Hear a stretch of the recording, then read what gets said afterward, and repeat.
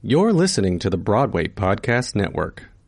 With the Lucky Land Slots, you can get lucky just about anywhere. This is your captain speaking. We've got clear runway and the weather's fine, but we're just going to circle up here a while and get lucky. No, nothing like that. It's just these cash prizes add up quick. So I suggest you sit back, keep your tray table upright, and start getting lucky.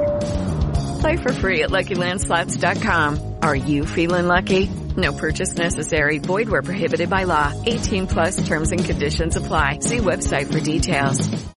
Judy was boring. Hello. Then Judy discovered ChumbaCasino.com. It's my little escape. Now Judy's the life of the party. Oh, baby, mama's bringing home the bacon. Whoa, take it easy, Judy. The Chumba life is for everybody. So go to ChumbaCasino.com and play over 100 casino-style games. Join today and play for free for your chance to redeem some serious prizes. ChumbaCasino.com. No purchase necessary. Void where prohibited by law. 18+ terms and conditions apply. See website for details.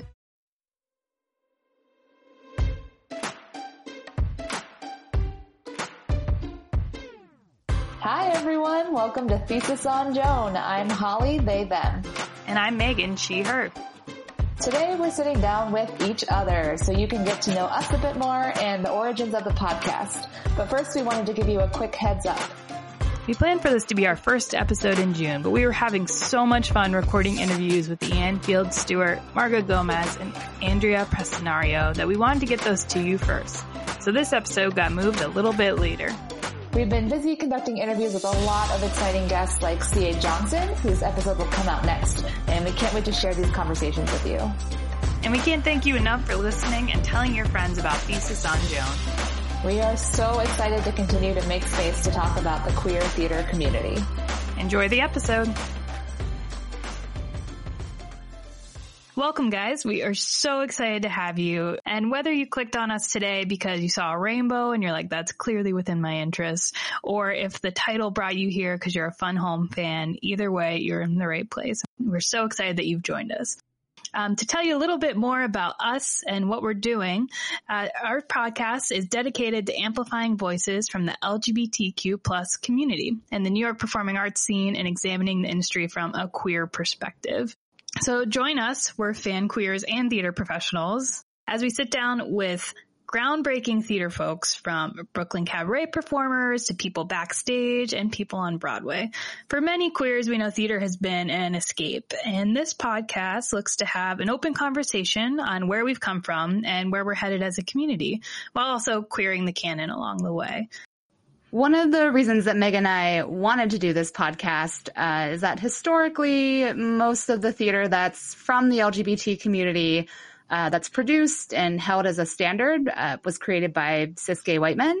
And this podcast, we're going to be focusing on parts of our community that usually aren't in the spotlight, with people that are queer and trans or genderqueer, POC, and so much more. And also, extremely selfishly, I think anyone who's making a podcast has to admit this to themselves. We were also making this podcast so we have a chance to meet some of our heroes. So we're very excited to have some of them upcoming on our podcast. As everyone is mourning the things that they're not going to get to do this summer, like go to Jacob Riis with all our favorite queers and just like revel in that moment and hang out at Dyke March. We're very excited to instead be launching this podcast and hoping to spotlight some of the amazing members of our community as they look ahead to projects that they may have had canceled or that they had planned for the upcoming year. When all this stuff with COVID-19 started happening, Megan and I were deep into planning, and we were considering, is this even the time to have a podcast on theater with everything coming to a halt? But one of the main things we want to do with this podcast is create community for queer folks in theater. And this is definitely a time to be doing that, especially in a time of such uncertainty and anxiety and loss for a lot of folks. We want to bring some joy and hopefully support to everyone as well. Thesis on Joan. What will this podcast be? Good question. We envision this podcast to be, or we did envision this project to be a lot of reviews and show recommendations and discussions about the queer theater scene that's happening in New York. now with everything on pause, we're still going to be talking about artists who are still creating work and some other stuff. Yeah, I remember the last show that Holly and I got to see that we were planning to talk about for the podcast was the Fray at the Flea. And just thinking back to sitting in a ball pit now seems like quite possibly the highest risk activity a human being could participate in Lower Manhattan. But we promise to bring as many thrills as that potentially COVID-soaked ball pit brought for us. And we'll talk about shows that we get to see in person. Additionally, the main part of our show and the thing that we're most excited about, especially meeting our heroes, is interviewing queer artists and people behind the scenes to hear more about the amazing work they're doing and their perspective on the industry and where they think we've succeeded and where we have a little bit further to go. We'll also be doing some queer culture dives. Holly and I, as we'll get into, actually are in a book club together that Holly started. So our queer culture love isn't just on stage. We're big fans of TV, movies, books, and these days it is like a wealth of resources. There is so much queer stuff happening. So we're very excited to talk about our queer favorite culture picks outside of Off-Broadway and Broadway as well.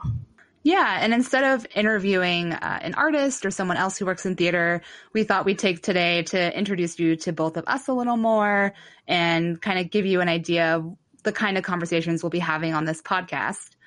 So this episode, we're going to start by introducing ourselves. Normally for our guests, we're going to ask them to introduce themselves with their names, their pronouns, whatever they want to share of how they identify and who they see themselves as artists or in the theater community.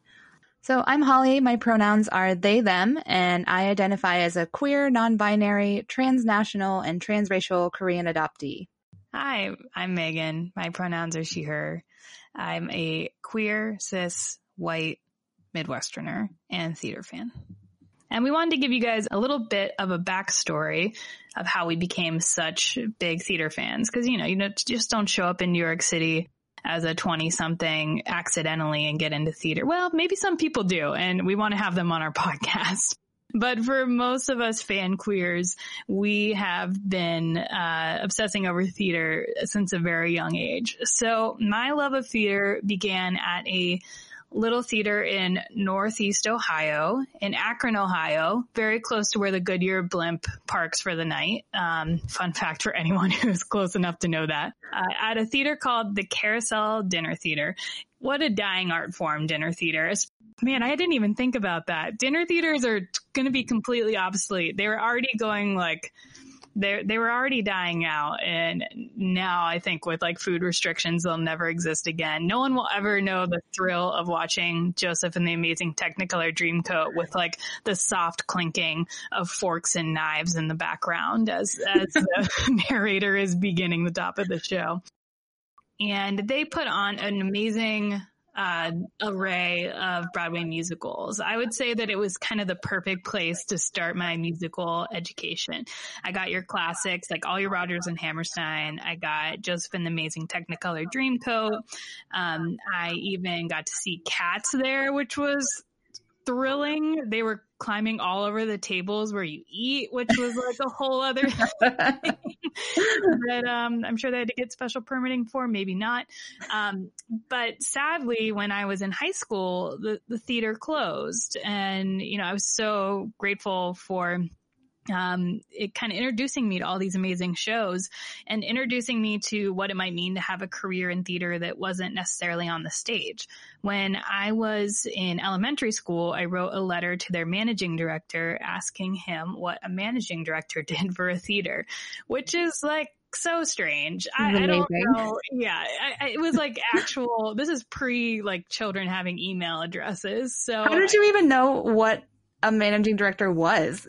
So the way I knew was that every time we went to a show at the dinner theater, this guy would come out and give a speech at the top of the show.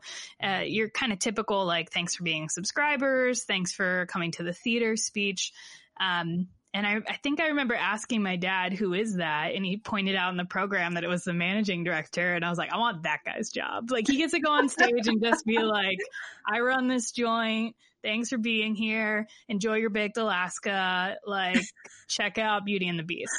So I wrote him a letter, like pen and paper letter. And there was a really, really snowy night in December that we went to see Joseph and the Amazing Technicolor Dreamcoat. And he took me backstage before the show and showed me the office space, which had to be like, I'm sure that they were joking about it the entire production, that they had a 10-year-old that they showed like Excel to. But I was thrilled. I didn't realize kind of all the things that happened backstage going into a show.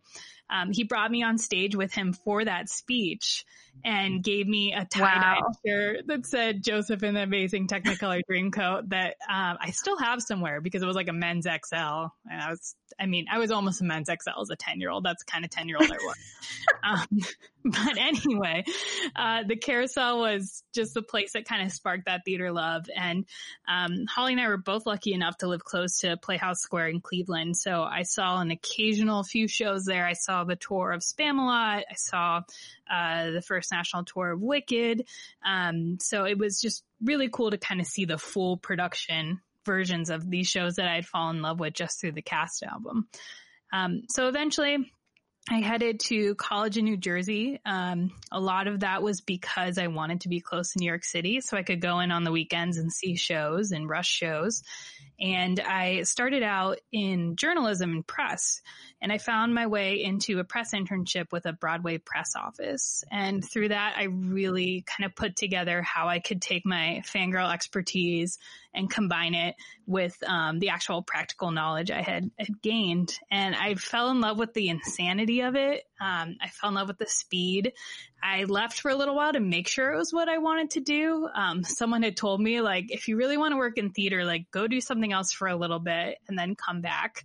I did. I came back. Here I am. Even if theater's stopping, I'm still going to be in New York waiting for it to come back.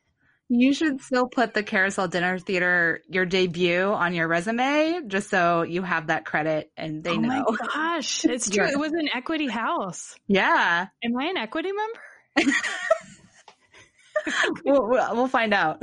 Yeah, we did. I should put in my application. I mean, anyway, someone's fighting for their health care, so that's a good thing. Yeah. Anyway, so after this press internship, it was with the great folks at Bono Bryan Brown. I love them. I still love them. I'm always excited when I get to work with them. And it was the year that Book of Mormon won the Tony, and they were representing that show. So there was plenty of kind of real experience I could get and get a better sense of what it would mean to work in press and marketing and theater. I came back to New York eventually and got my master's in theater management and producing at the Columbia MFA program. And I wrote my thesis on fan culture and social media because write what you know. And that was the year. I've had a lot of lucky instances of just having a good theater season to match up with like what my needs were at the time. And that was the year that Hamilton debuted on Broadway.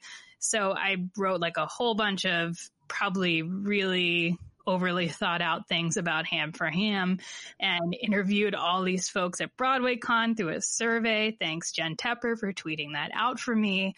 And I've always just had such a love of fan culture, and I'm really excited to be with Holly doing this podcast to kind of showcase that love. I don't know if people want to see more super fans or hear more super fans. Wasn't the first premise for your thesis fan fiction? Yes. Oh boy. If you guys want a wild ride, check out some Cats fan fiction. That's literally the only fan fiction I've ever really read. Like, really? Back in, I must have been in middle school, high school, like early days of the internet. And I thought it was from legitimate sources, or whatever that means. Wait, what was the legitimate source that you thought it was from? I have no idea. I'm sure I found like a message board or some website that had just a bunch of open source Cats fan fiction. And I remember like printing it out on legal size paper and running out of ink and then copy pasting it into Word and changing all the font to like blue so I could keep printing it. I'm dead. Open source cat fanfic is like a drag name that needs to exist. There's so much of it though. Cats and Les Mis. There's just like an insane amount of fanfic. But what I also loved is like fans will be fans. So there's like no stone left unturned. Like there was plenty of like bloody Andrew Jackson fanfic. It got niche. We should go back to that actually when we talk to artists and see what kind of fanfic they have floating around online. Oh yeah, I wonder if they read it. That'd be awesome. If you had to write fanfic for a show, Holly, what show would it be? Oh my God. Besides Fun Home? What would Fun Home fanfic be? Just happier endings? Or like Allison, probably like medium Allison exploring her queerness in college. Oh yeah. I would read that like 100%. Like, stuff with her and Joan, maybe stuff drama after Joan. Yeah, we just need Joan fanfic. And we're back to the title. We love ourselves some Joan. Yep. So fan culture was my thesis topic. I basically argued, for all you fans out there, I argued that, we might be buying Rush tickets, we might be buying standing room only, but we're buying a lot of those tickets. I don't know about you, but I saw Spring Awakening, I think 10 times, right? So over time, that adds up. So my argument was that we should really give fans a platform. We should help them boost our social media presence. We should let them be our advocates to help convince other ticket buyers to come to the show. So always repping for you guys out there. And from there, I had internships at New York Theater Workshop. Love those guys over there. They're amazing. Daryl Roth, Theatrical Management. I worked for a while at TDF, at the Autism Theater Initiative, and we'll talk a little bit more about that later in the podcast. And my current job as a marketing manager on the Rialto is really, I would have to say, kind of my dream job, because I get to be so close to all these shows that I love and help them come up with interesting marketing projects. I do a lot of work with our education programs. And I just really get to tell the stories that I love every day by sharing more with fans and ticket buyers about shows like Come From Away, Girl from the North Country. And in the past, I've got to work on shows like The Prom and SpongeBob SquarePants. Wow, I almost forgot SpongeBob. Never forget. Never forget SpongeBob. Oh. So yeah, especially working on The Prom and SpongeBob was like a really great, beautiful thing to see, like the love of fans and how it amplified a show. Yeah, my love of theater started back when I was 4. My mom noticed that I kept performing for myself in my bedroom as an only child and asked my preschool teacher if she should have me audition for the community theater production of The King and I, because I'm Korean. And she was like, yes, absolutely. And I sang Bringing Home a Baby Bumblebee for my audition song. And I came off stage and was like, can I do that again? So it all started there. And I grew up also in Ohio, like an hour and a half away from Megan, and grew up doing tons of community theater, dance classes. I'm from Mansfield, Ohio, and there's actually a really robust arts community there, which was really amazing to be a part of and really formative for me. I did theater all through high school and decided to go to college for acting because, unlike Megan, I did not get a tour with the managing director of a theater, which I wish I would have. Yeah, your life would have went a very different direction. It would have saved me so much time and anxiety. But I decided to go to college for acting, realized in college that I hated acting and it was not for me. And there's not a lot of space for someone like me in acting roles either. So I still graduated and moved to the city. I also went to school on Long Island to be close to the city to see theater like Megan. I was waitressing for a year and started interning with Epic Theater Ensemble. From there, I got my first job with Roundabout Theater Company in their education department, and then moved to the Theater on Film and Tape Archive, where you can go up and watch productions for free if you have a research reason and a library card. I saw so much theater that way and got to be a part of producing the tapings of all those shows, which was really incredible. Some of my favorites, we retaped the revival of The Color Purple the day after Trump was elected, and it just felt like such an emotional day, very cathartic. I remember after one of the actors, after the curtain call, made a speech to the audience about, keep fighting and keep loving each other, and we're going to get through this. And that's all on the tape for the archive. It's really incredible. We taped a very pregnant Audra McDonald for Shuffle Along. Yeah, she said she did like extra high kicks for that show just to make sure it was on the tape. Incredible. Yeah, we taped Allegiance, which was special for me. I met Lea Salonga in the backstage area before we taped it, and I didn't know that. How did you react to that?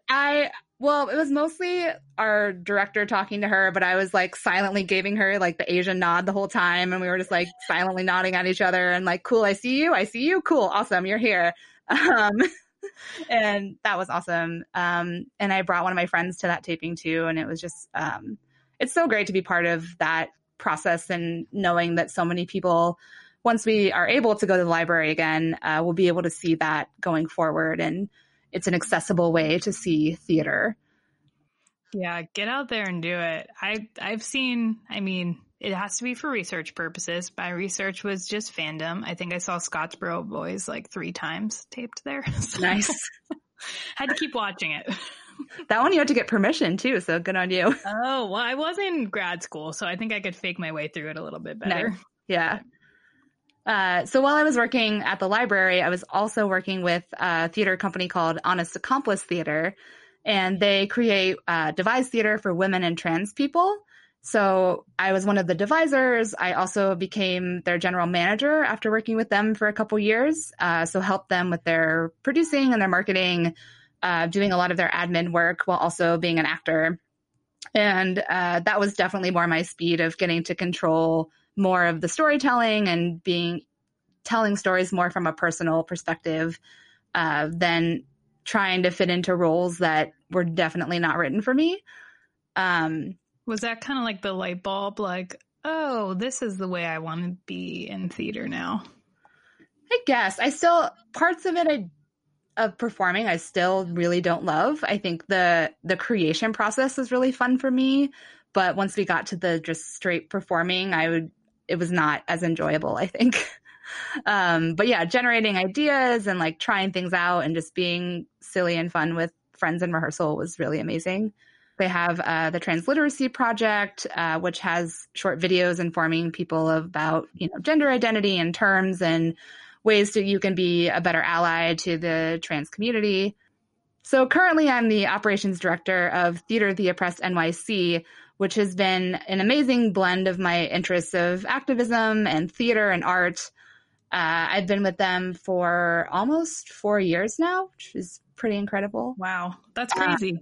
Yeah, and I have learned so much there and love that community. It's been incredible.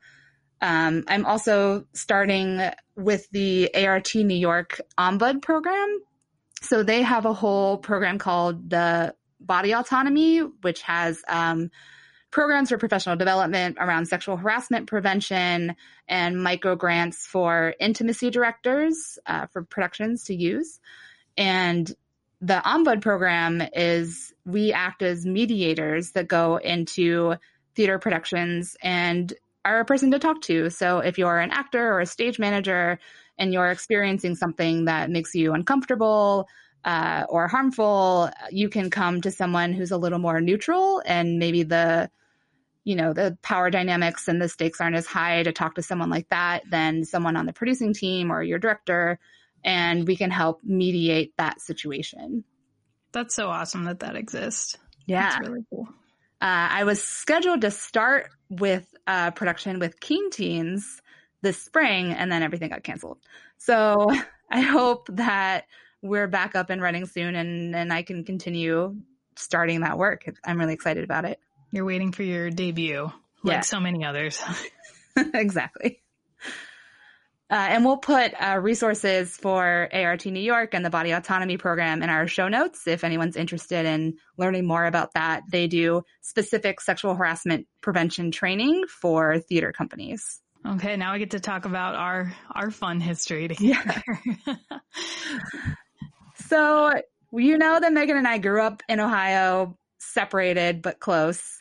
So you're probably wondering how we met. And I'm here to tell you. It was destined to be, though. Fact that we grew up that close, we were probably supposed to meet earlier. But, this is how it ended up.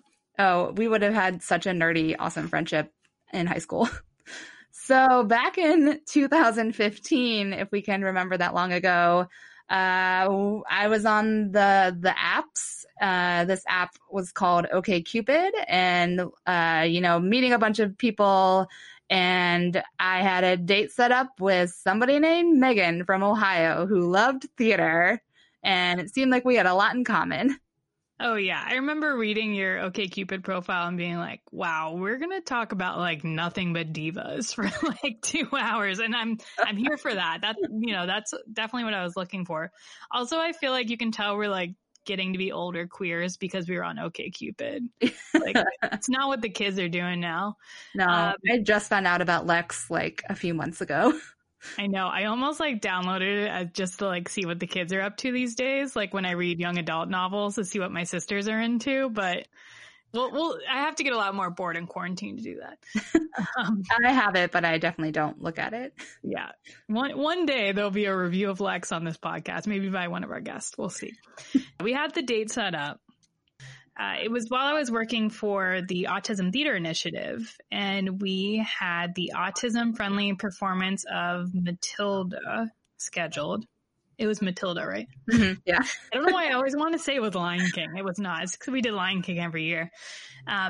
So we're breaking off into groups, right? And I was like, great, I'm going to be the balcony leader. This is going to be an awesome day. It was an awesome day because everything the Autism Theater Initiative does is awesome. And the way that they get families to come together to the theater, often for the first time. Check them out. They do amazing work. So we're breaking up into groups, and this person named Holly is in my group. And I'm looking over, I'm like, oh no.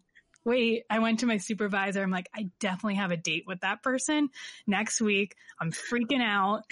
And my supervisor was like, it's fine. It's fine. This is a great conversation starter. Awesome. So the whole show, all of Matilda, all of this beautiful production of Matilda, I'm standing on the side being like, Holly's totally just going to be like, why didn't you acknowledge that we have a date together? This is so awkward. I don't want to go on a date with you. And so later that night I go home and I message Holly and I was like, hey, I think we volunteered together today. Holly had no idea. No clue at all. Just 3 hours of pure anxiety of me being like, I'm not treating this situation well. This is terrible. But thankfully you still wanted to hang out with me after that. So. Oh yeah, clearly. I mean, we had so many things in common, and I think it's hilarious that you didn't say anything and I was oblivious. I mean, at that point I was still kind of I hadn't dated a ton in the city yet. So I was still kind of anxious about every baby queer in New York. I'm like, oh my gosh, I'm going to mess this up. What am I supposed to do? So I was like, silence is better. I don't know if that's right. So yeah. And I had just gotten out of a long-term relationship and was just dipping my toe into dating. And Megan was the first date I went on really after that. And it worked out so well. And we're still here today. Here we are. We have different partners, but our friendship has lasted longer than any of that. So we're exactly. going. We also both had a lot longer hair then. Oh yeah. Did I have my undercut at that point? You had just the the side. Yeah. Now we both have short hair. Yeah, we're full leaning into like the queer hair stereotype right now. So even in quarantine. But yeah, and I just recently, we're cleaning out our houses, doing things like that. I was cleaning out emails and I found a confirmation email from TDF for the second time we hung out and saw King Liz it was a women's project, Project Theater. Yeah. So good times. We've been seeing good theater ever since. Definitely. And then I think where our friendship really grew was when the book club started. I think the end of 2015, we had our first meeting and we read The Price of Salt, and we met in the basement of a bread and butter down by Herald Square. And it was a good turnout. Like many of the book club members who were at that first deli basement meeting are still meeting regularly every month for book club. It's true. Yeah, that all started. There was some article on BuzzFeed, I think, about how there's not enough space for queer women. And I posted it on my Facebook and was like, who wants to start a book club, as a joke? And then about 6 people commented and were like, me. So I feel like this podcast, we are filling a gap, and it is, it's successful. It's still going 5 years later. I love setting up anything as a joke, because you're like, just putting this out there as a joke, right, guys? Right? It's a joke. But no, it was awesome from day one. And I think the other part that I love about the story of the origin is it was all centered around like the unrealistic expectations that queer media had set up for us at that point. So I think what's exciting is we get to talk a little bit more together on this podcast about how those things have changed. We don't just have to watch the L Word anymore. There are a lot of other great ways for us to engage and see our community on stage and on TV and in movies. And we also all have tattoos. We have matching book club tattoos. Yeah. Our friend Katie Diamond, who's an artist and also a tattooer, created a whole flash sheet just for our book club. So if you want to join the book club and get initiated, you don't have to get a tattoo at all, but it's there if you want it. I mean, they're pretty awesome. If it's my first and only tattoo. I definitely planned on a second one at this point, but we'll see. One day, maybe I'll just get another book club tattoo. Yeah. Oh, and Katie did the drawings of us that are going to be in some of the podcast stuff. Step into the world of power, loyalty, and luck. I'm going to make him an offer he can't refuse. With family, cannolis, and spins mean everything. Now, you want to get mixed up in the family business. Introducing The Godfather at ChumbaCasino.com. Test your luck in the shadowy world of The Godfather slot. Someday, I will call upon you to do a service for me. Play The Godfather now at ChumbaCasino.com. Welcome to the family. No purchase necessary. VGW Group. Void where prohibited by law. 18+. Terms and conditions apply. With Lucky Land Slots, you can get lucky just about anywhere. Dearly beloved, we are gathered here today to... Has anyone seen the bride and groom? Sorry, we're here. We were getting lucky in the limo and we lost track of time. No, Lucky Land Casino, with cash prizes that add up quicker than a guest registry. In that case, I pronounce you lucky. Play for free at LuckyLandSlots.com. Daily bonuses are waiting. No purchase necessary. Void where prohibited by law. 18+. Terms and conditions apply. See website for details. I think one of the best ways to kind of get a sense of a theater fan and what they like is to be like, what are your favorite shows? And I know for me, this changes all the time. Like, it depends on my mood. It depends on the day of the week. It depends on what's happening in the world. So we'll just look at this as like a little time capsule of this moment. Holly, what are your current 3 favorite shows? I have to say Fun Home is in there. I think that'll be true for a lot of people we talk to. Who knows? Yeah, I hadn't seen anything like that on stage before, and it just blew my mind mentally and emotionally. Something I always come back to as a love is Into the Woods. Huge Sondheim fan, so really anything from his catalog I could put in here, but I'd say for today, Into the Woods. Your particular production of Into the Woods? It's like your definitive. Oh, the OVC. Yeah, definitely. Did you watch Did you watch the video? Did you have the video? Oh, yeah. I have a VHS of it. I think the first time I ever saw it, though, was a high school production that one of my friends / she was older than me, so I definitely had like a little mini crush on her, was The Baker's Wife. And I just remember being so devastated when, spoiler alert, she died. I was probably in elementary school and I was just so sad. If and I couldn't listening believe to this podcast, you're not surprised by that Baker's Wife reveal, I don't think. I just didn't want anyone to get mad at us. Yeah, that's true. Also, like, that is the character to have a crush on in that show. Like, The Baker's Wife is always, like, the character that I'm into when I see a production of Into the Woods. But yeah, oh yeah, for sure. And then, okay, a more modern show that I love right now would have to be The Prom. I saw it a lot, and it always just gave me so much joy. And I love that it was just kind of a roast of the theater community as well as a love letter. And then all the Midwestern jokes also just got me right where I needed it. Yeah, so many things I love. I'm like half convinced that like they spied on our conversations and like, let's change it to Indiana just to be safe. Like, so they don't realize that it's just about them. Yeah. Although Emma's way cooler than I ever was in high school. Emma's so much cooler. I'm like, and so confident. Mm-hmm. Like, think back to me at the production of Matilda, where I couldn't even admit that to the person I had a date with that we were going on a date. Meanwhile, this girl just asking her girlfriend to prom as like a 17, 18-year-old. Like, right. Yeah. Imagine Emma at 30. Wow. She's going to be such a badass. Oh, she's got her shit together. You know she does. She's going to be running the world. Probably a major studio recording artist. Oh, definitely. It's going to be great. Yeah, and just like casually writes that beautiful song as like, I know. Again, we love you, Emma, but unrealistic expectations for queer high schoolers. Maybe it's like what I would have thought I was in my head though at that time. So I feel like it could work. Yeah. And one of the amazing things that we kind of got to collaborate on with The Prom was The Prom had a really amazing commitment initiative to getting queer youth in to see the show. So Holly, you helped out a ton getting lots of young people in to see The Prom. So Theater of the Oppressed NYC partners with the Ali Forney Center, which supports LGBTQ homeless youth.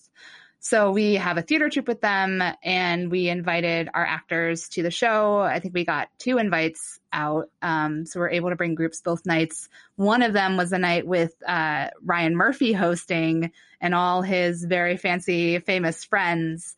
And it was so exciting to sit in the balcony or the mezz with all the kids. And like most of the people who were in that area were the LGBTQ youth. And I was sitting towards like the back of the house and could just kind of watch them the whole time. And it was amazing. And when Ryan Murphy came out and kind of talked about who all was there, it was like, it was just such a wild, energetic performance. And everyone was so happy to be there. It was really cool. And thanks for all the work you did to help make that happen. That was awesome. Thank you for the tickets. Oh man, love The Prom, love its mission.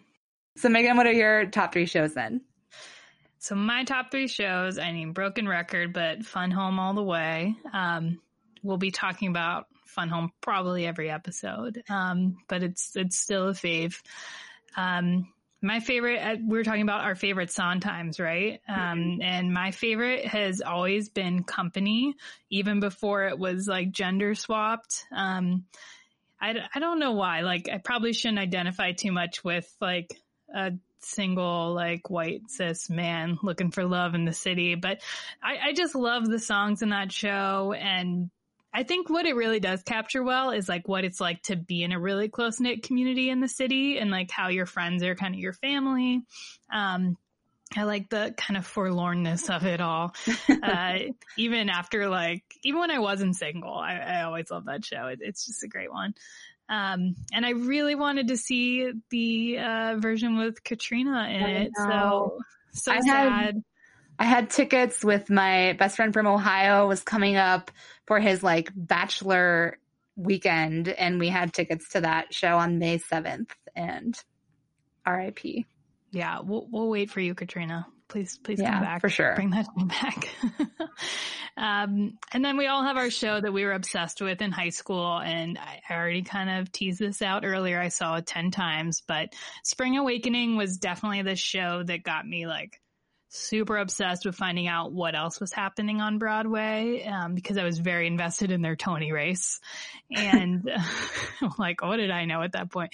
And it made me feel like I was part of a community. I think I was on like the message boards. I'm not really sure how I was connecting with other fans, but it was the first time I really felt like I could kind of go outside of my little bubble listening to the cast album and connect with other people who had fallen in love with the same show that I had.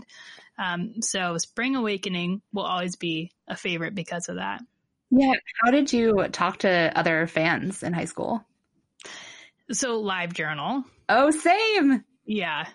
We were probably in some of the same LiveJournal circles. Definitely. I can't believe we weren't friends then. Yeah. It was definitely like all up in the theater LiveJournal community. And then like I would kind of peruse the like Broadway World message boards a little bit too. Mm-hmm. Yeah. Same. But all the good stuff was happening on LiveJournal. Yeah. If you were a high school kid. That's how I learned Photoshop. That's how I like friends would send me cast albums, and now I pay for them. I just like most of my whole theater education came through LiveJournal and the people I met there. Totally. I remember getting like ticket hookups from people on LiveJournal. They'd be like, oh, I got like 3 tickets to see this show at this date. Like if anyone wants it, comment. Mm-hmm. Like the only time I ever felt comfortable meeting strangers on the internet was the LiveJournal theater community. So another part of our podcast that will be coming back every episode is what we're calling Queering the Canon, where we talk about different ways to queer theater or ways that theater is already queer, to us at least. So today we wanted to talk about queer theater roots. So what is a queer root? This idea came to me through the movie But I'm a Cheerleader, where the kids are at like a rehabilitation camp. What do they call it? I think, it's like a queer conversion camp. Yeah, exactly. And they're trying to find like the root of their trauma and what made them queer.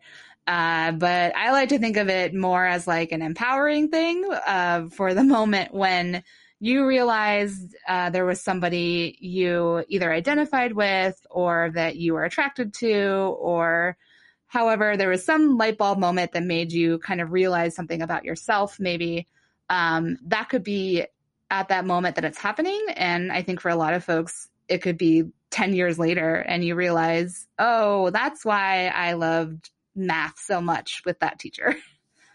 And I think another aspect of this that my friend Tina Horn has described as a moment when you're confused of, oh, do I want to be that person or do I want to do that person? And she calls it a doobie-doobie-doo. I love that so much. Sometimes it can be both. Oh yeah, definitely. Yeah, it can overlap for sure.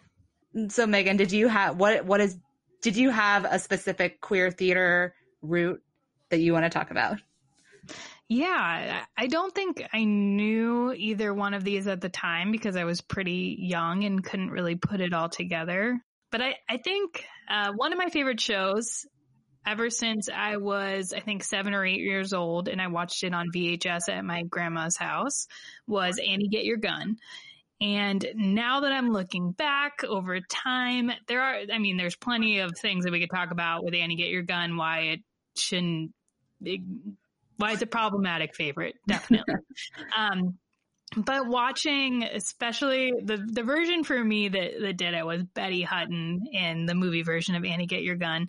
I was immediately taken with the song No Business Like Show Business, because at that point I think I had already kind of started to work my gears that theater was where I wanted to be.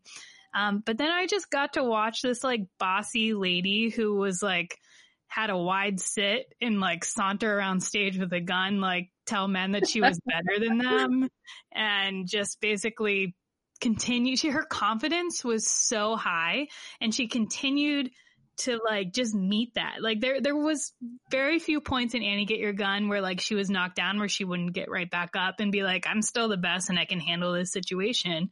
You guys deal with it. Like, yeah, it still has to end with a wedding, but like all along the way, she's just like, you know, killing it. So she was like kind of, I think, theater role model number one for like bossy diva lady. But then this is just like a coincidence of right production at the right time. Or maybe in like my mom's opinion, wrong production at the wrong time, because she didn't do a lot of research on what Chicago the Musical is about before taking a 7th grader to see it. So we saw a community theater production of Chicago at the Maine State Playhouse, visiting my aunt and uncle in Maine. And the minute that Matron Mama Morton came out, I was like, I have so many questions. She's in this like huge boxy pinstripe suit. She has a cigar in her hand. She has a super short, like dyke haircut, like slicked to the side. And I'm just like, what's happening? I'm so interested in this character. Every time she was on stage was like my favorite moment of the show.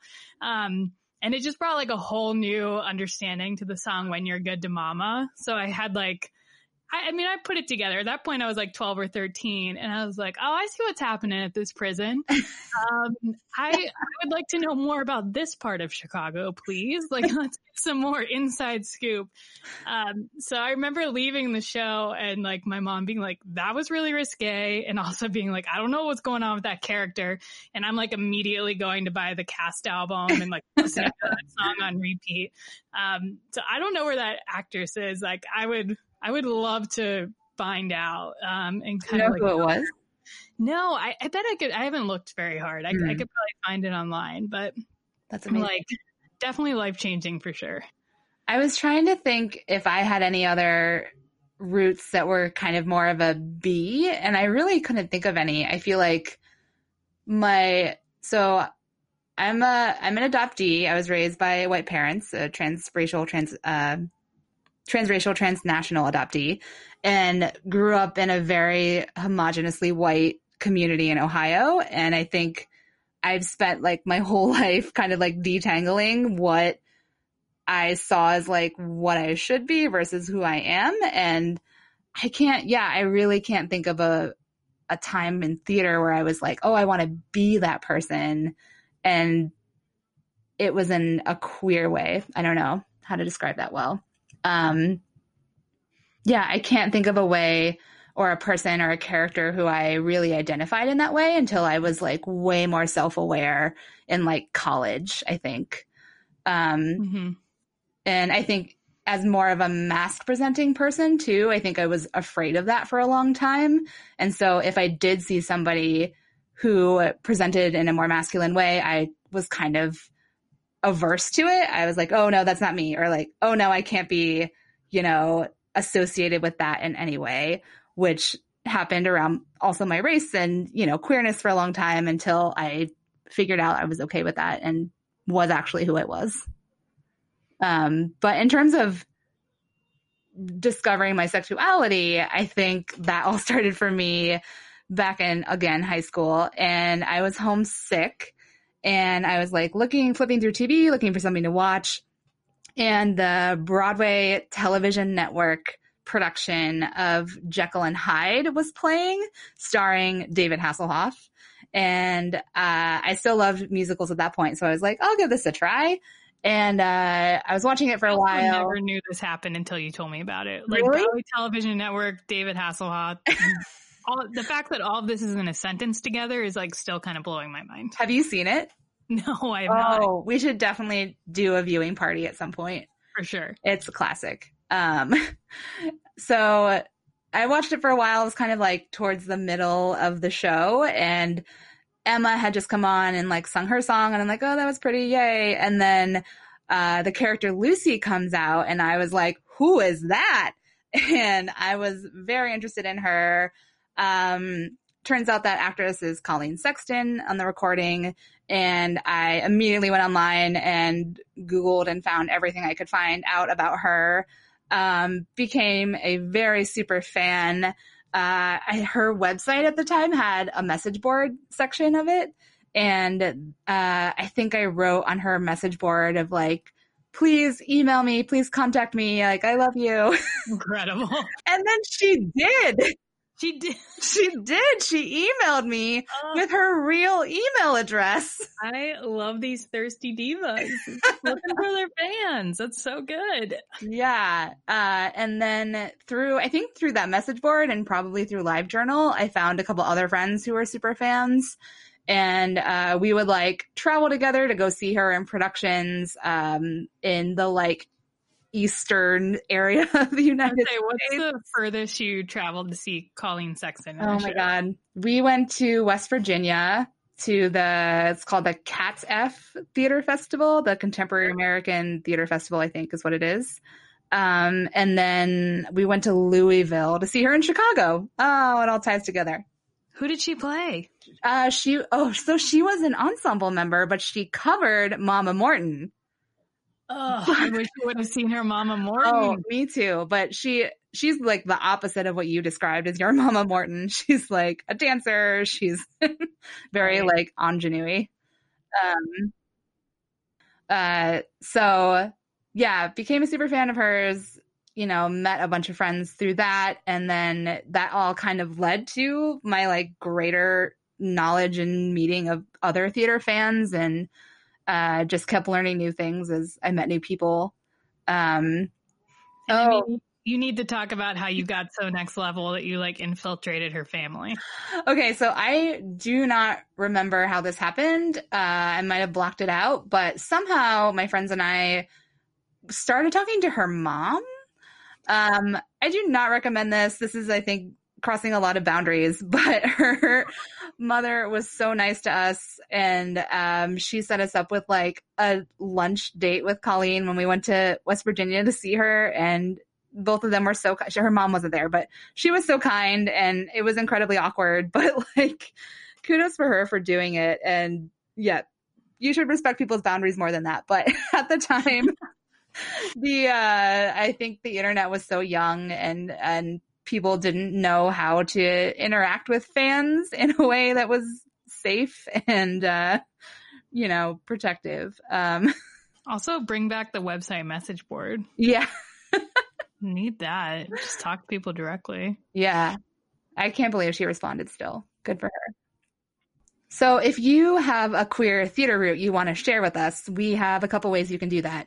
We have a voicemail set up, so you can call and leave a short message with your story. The number is 845-445-9251, 845-445-9251. Or you can email us. Our email is thesisonjoan@gmail.com. So as we were saying earlier, there is a lot of queer culture happening right now. I think all of you should just be really grateful that we didn't start this podcast when the L Word relaunch happened, because it would mostly be filled with some very strong opinions on different things happening on that show. But we're trying to keep it a little bit more current. So we wanted to talk a little bit today about some ways that you can indulge in queer culture from the safety of your home. So Holly, what has been keeping you entertained while you're stuck at your apartment? Yeah. One of my first favorite queer movies was called Saving Face. And the creator of that movie just came out with a new movie called The Half of It on Netflix. And it's kind of a Cyrano storyline, and very queer and so heartfelt and adorable. And I love it so much. Everyone should watch it. And then instead of the new L Word, the show I was really into at the time was Work in Progress on Showtime. And the main character, Abby, I think she describes herself as a fat queer dyke. And I was like, yes, I feel that. And I think just the scenes of her and her friends having game nights like reminds me so much of how our friend group totally hangs out. And I felt so much more represented and interested in what that community was doing. I second work in progress. Also, the episodes are only, 10, 15 minutes long? Something like that? Yeah, I think 15 to 20. They're short. Yeah. So you can binge the whole season in one day. Yeah, and having really interesting representation and discussions around mental health and queerness, and how to take care of our community, which is really interesting. And talking about fatness in a way that I rarely see on television either. Yeah, it's an awesome show. And it got renewed for season 2, right? Yeah, I'm pretty sure. Yeah, bring it back. Yeah. And I just rewatched, the last movie I saw in an actual movie theater was Portrait of a Lady on Fire with every other queer in this city. We were all, I think, at the same screening at 8 p.m. on a Saturday. Ran into 2 people we knew, didn't run into any exes, thought we might, always prepared for that. But it's just this beautiful story of these women falling in love in the, I think it's the 17th century, but it's just a really interesting take on the female gaze in movies, and also what it means to have consent between partners that are not, male, female. It's just a very cool. I don't think it's cool. I don't know if that's the right way to say it. It's a really beautiful story, and it's also appropriately pining and sad for this time. So I think as I was watching it, I was envisioning my normal life in the theater world and everything else as that lover that I could not get back to. But it's now on Hulu, so highly recommend that you guys check it out. It has a great quarantine wardrobe too. They're wearing masks in a few scenes. Oh, I totally forgot about that too. Yeah. And the director has done a lot of other queer adjacent work, which I should dive into. That should be my next quarantine activity. One last section we want to have for every episode is highlighting a different organization or charity that our listeners can support and volunteer or follow. Today, I mentioned earlier the Ali Forney Center, and we want to highlight them. Their mission is to help homeless, lesbian, gay, bisexual, transgender, and questioning youth from the harms of homelessness and empower them with the tools needed to live independently. Right now, they have a quote on their website is that we cannot close, we are their home. So they are still functioning amongst COVID, and they need your support to keep going. Almost half of homeless teens in the U.S. identify as LGBTQ. So there's definitely a need for this organization. They offer a drop-in center, outreach, emergency housing, transitional living, and other programs and resources for trans clients, as well as job readiness and education health services. You can find out more at Ali Forney, AliForneyCenter.org, the AliForneyCenter.org. You can donate and volunteer and find out more about what they do. Definitely an incredible cause. And if you guys would like to follow us and find out more about what we're doing, you can check us out on Instagram and Twitter. Our handle is ThesisOnJoan. Or you can drop us an email if there's anything you'd like to add to either our Query the Canon. If you have any queer culture recs for us, we would love to hear those. Email us at thesisonjoan@gmail.com. Thank you guys so much for listening. If you liked this podcast, please stay tuned. We have a lot more coming your way with some great interviews with queer folks from our community. Rate and review us wherever you get your podcasts, and please share with your friends. We definitely want to keep this discussion going and involve you too.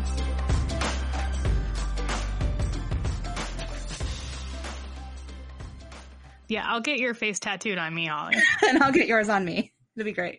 As a joke. Stay